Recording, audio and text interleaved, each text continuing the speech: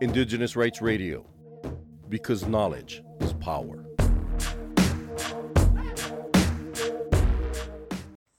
Is 'n groot probleem vir ons mense. En ek stem saam, hy's 'n nadeel vir die vissersgemeenskappe regoor Suid-Afrika. Want hy benadeel die klein mannetjie en hy bevoordeel die groot man. Nou, my vraag is, wat moet ons op die grond doen? Moet ons doodgaan van die honger, krepeer van die ellende, of gaan ons opstaan teenoor die government?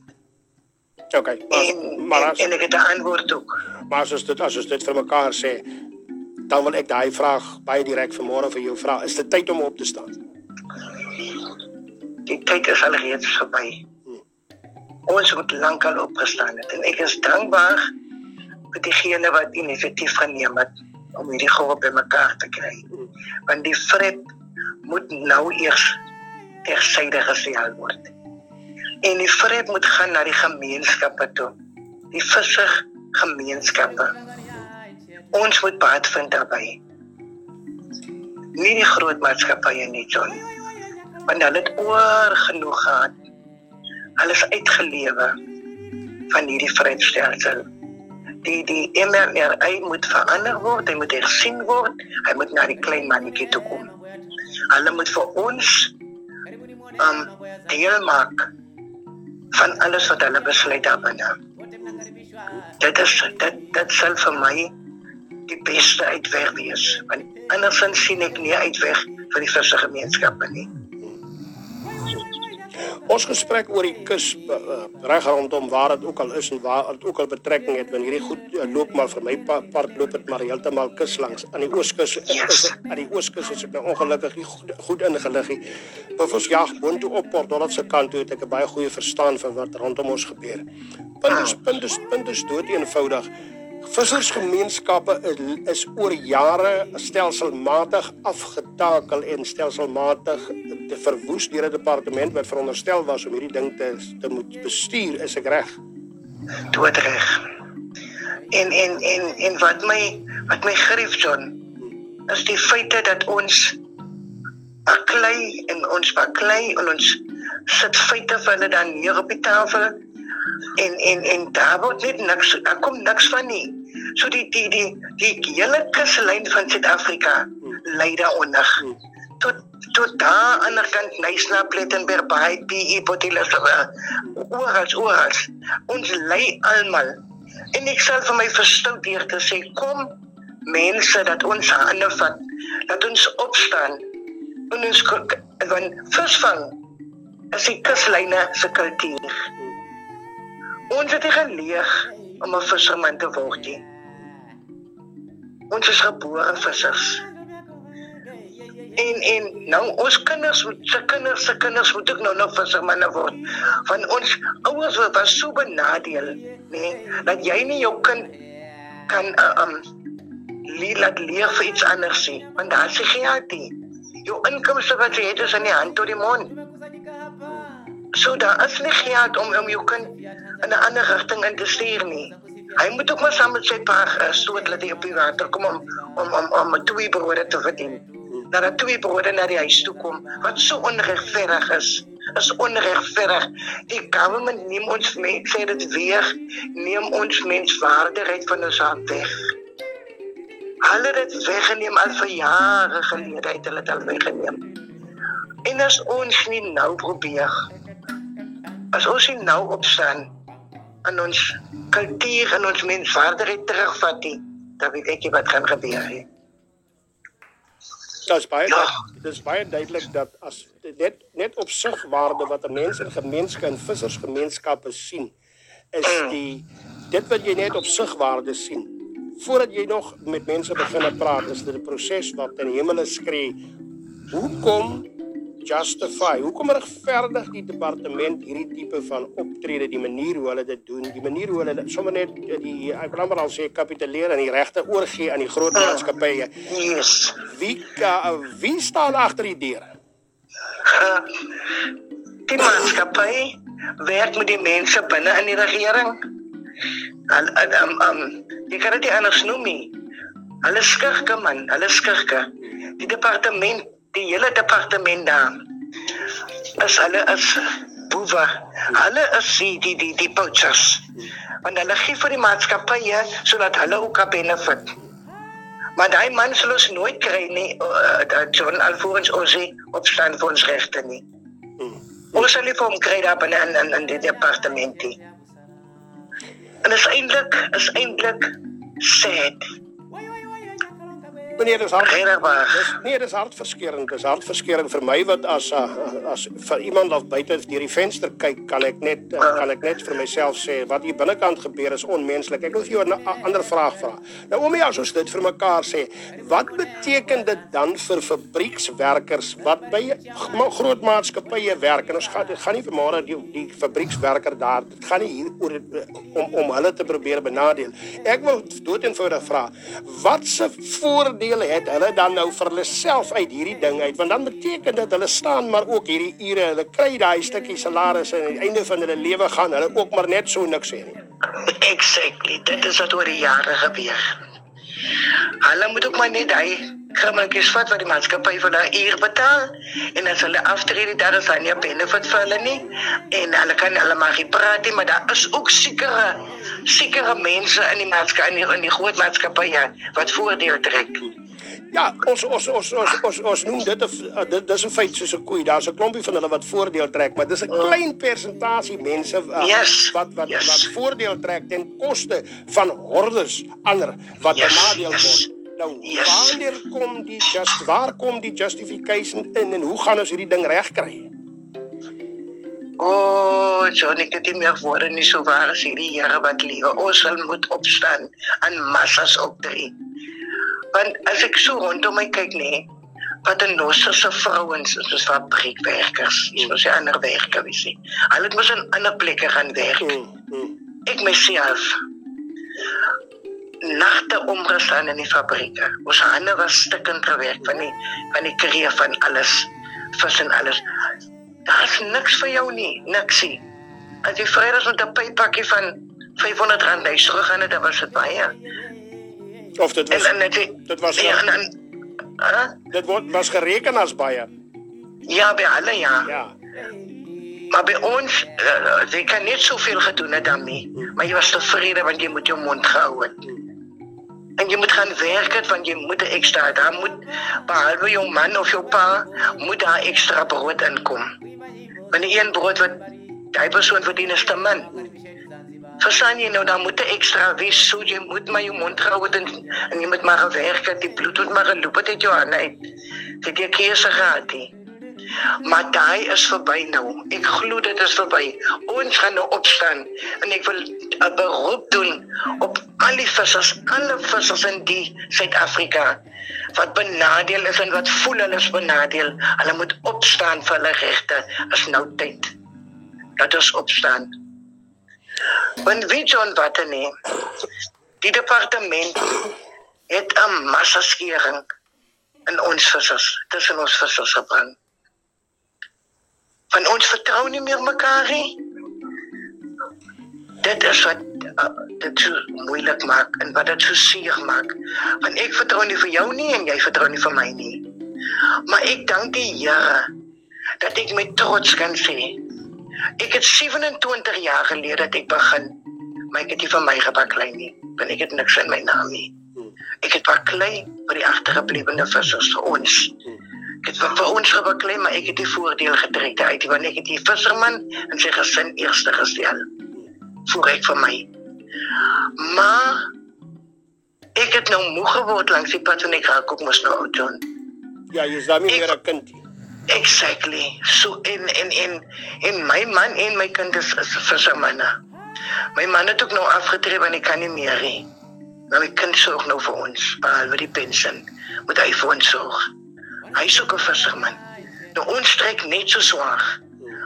En hy is ook 'n pa van sy eie. So hy moet ook sy kinders uit die see uit groot maak. So dit gaan vir generasies gaan dit so aan. En ons moet dit net so aanvaar. Nie ons aanvaar niks meer nie. Ek het gesê vir hulle,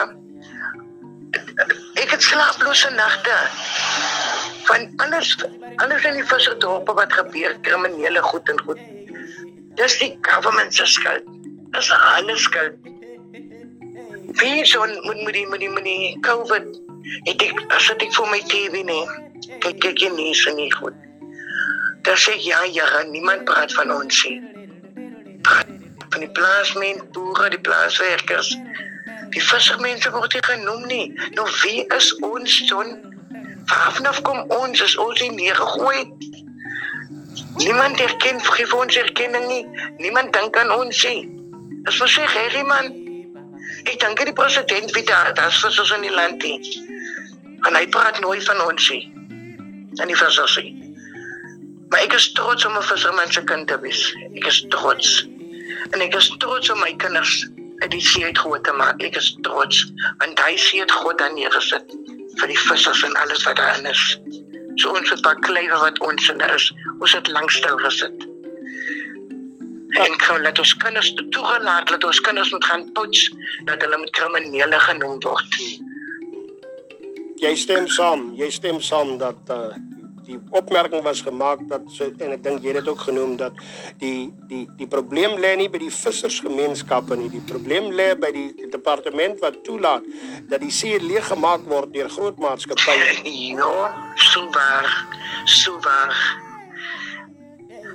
En nou, die ander ding is, ons kinders moet nou gaan steel, sê hulle moes nou net vir oorlewing. Maar hulle gaan nie steel nie, John. Ek sê dit al vir jare, daar is nie 'n poacher nie. Hulle gaan om hulle regte gaan uit hulle brood op die tafel te sit.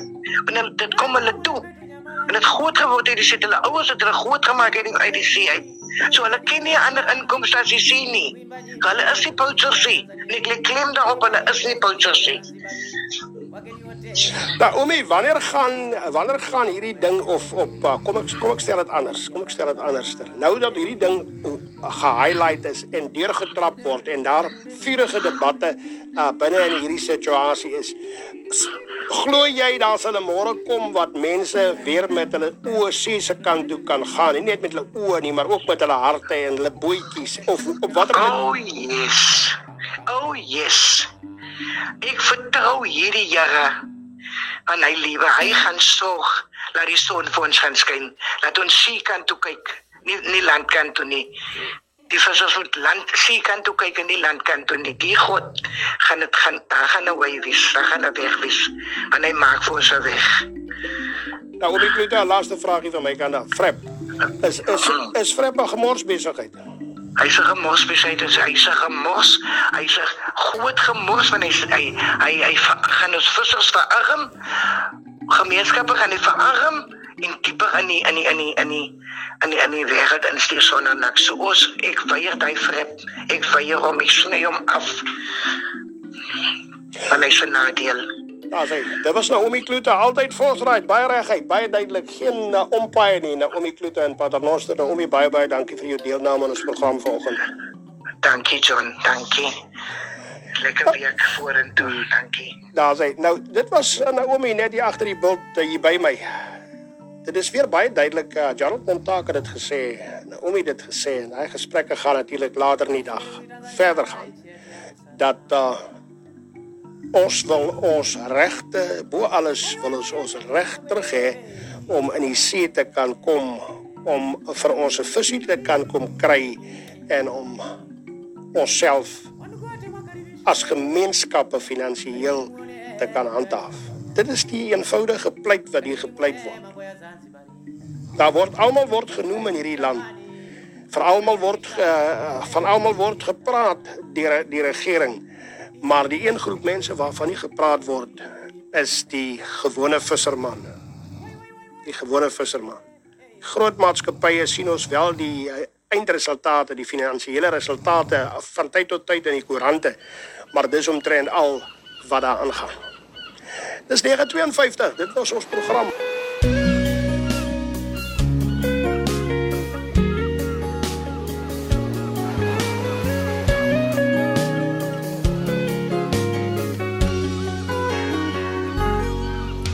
Van hier af oor die duine lê die bootjies in 'n ry. Snaaks genoeg lê almal op droë wal sy aan sy. En ek vra ou visserman, gaan die bootjies uit? En hy antwoord droewig, die regering het besluit, van nou af is daar quotas. Want die visserman roei die visse uit. Sê my, hoe weet jy meneer, hoeveel visse is in die see? Ken jy hulle broeiseisoen, of waar het jy dit geleer? Maar nou het jy al klaar besluit. Die visserman roei die visse uit. Meneer, hoe kan jy dit vir my besluit? Meneer, ek moet lewe uit die visserskyn. Die wat geld, die kry quotas vanuit die binneland. Nog nooit die see gesien nie, vergeet 'n vislyn in die hand.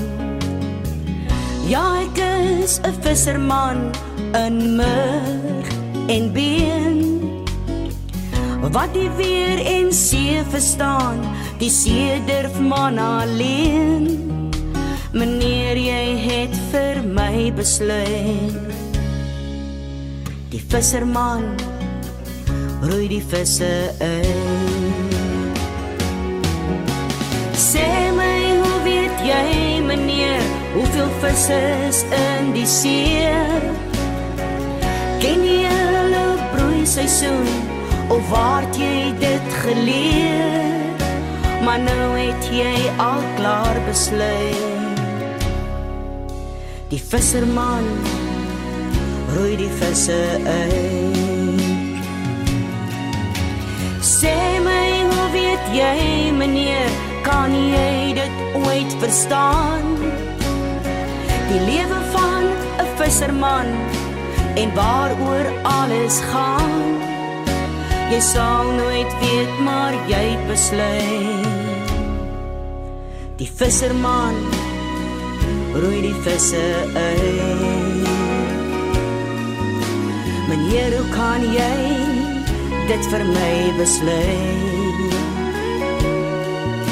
Meneer, ek moet lewe uit hierdie visserskyn.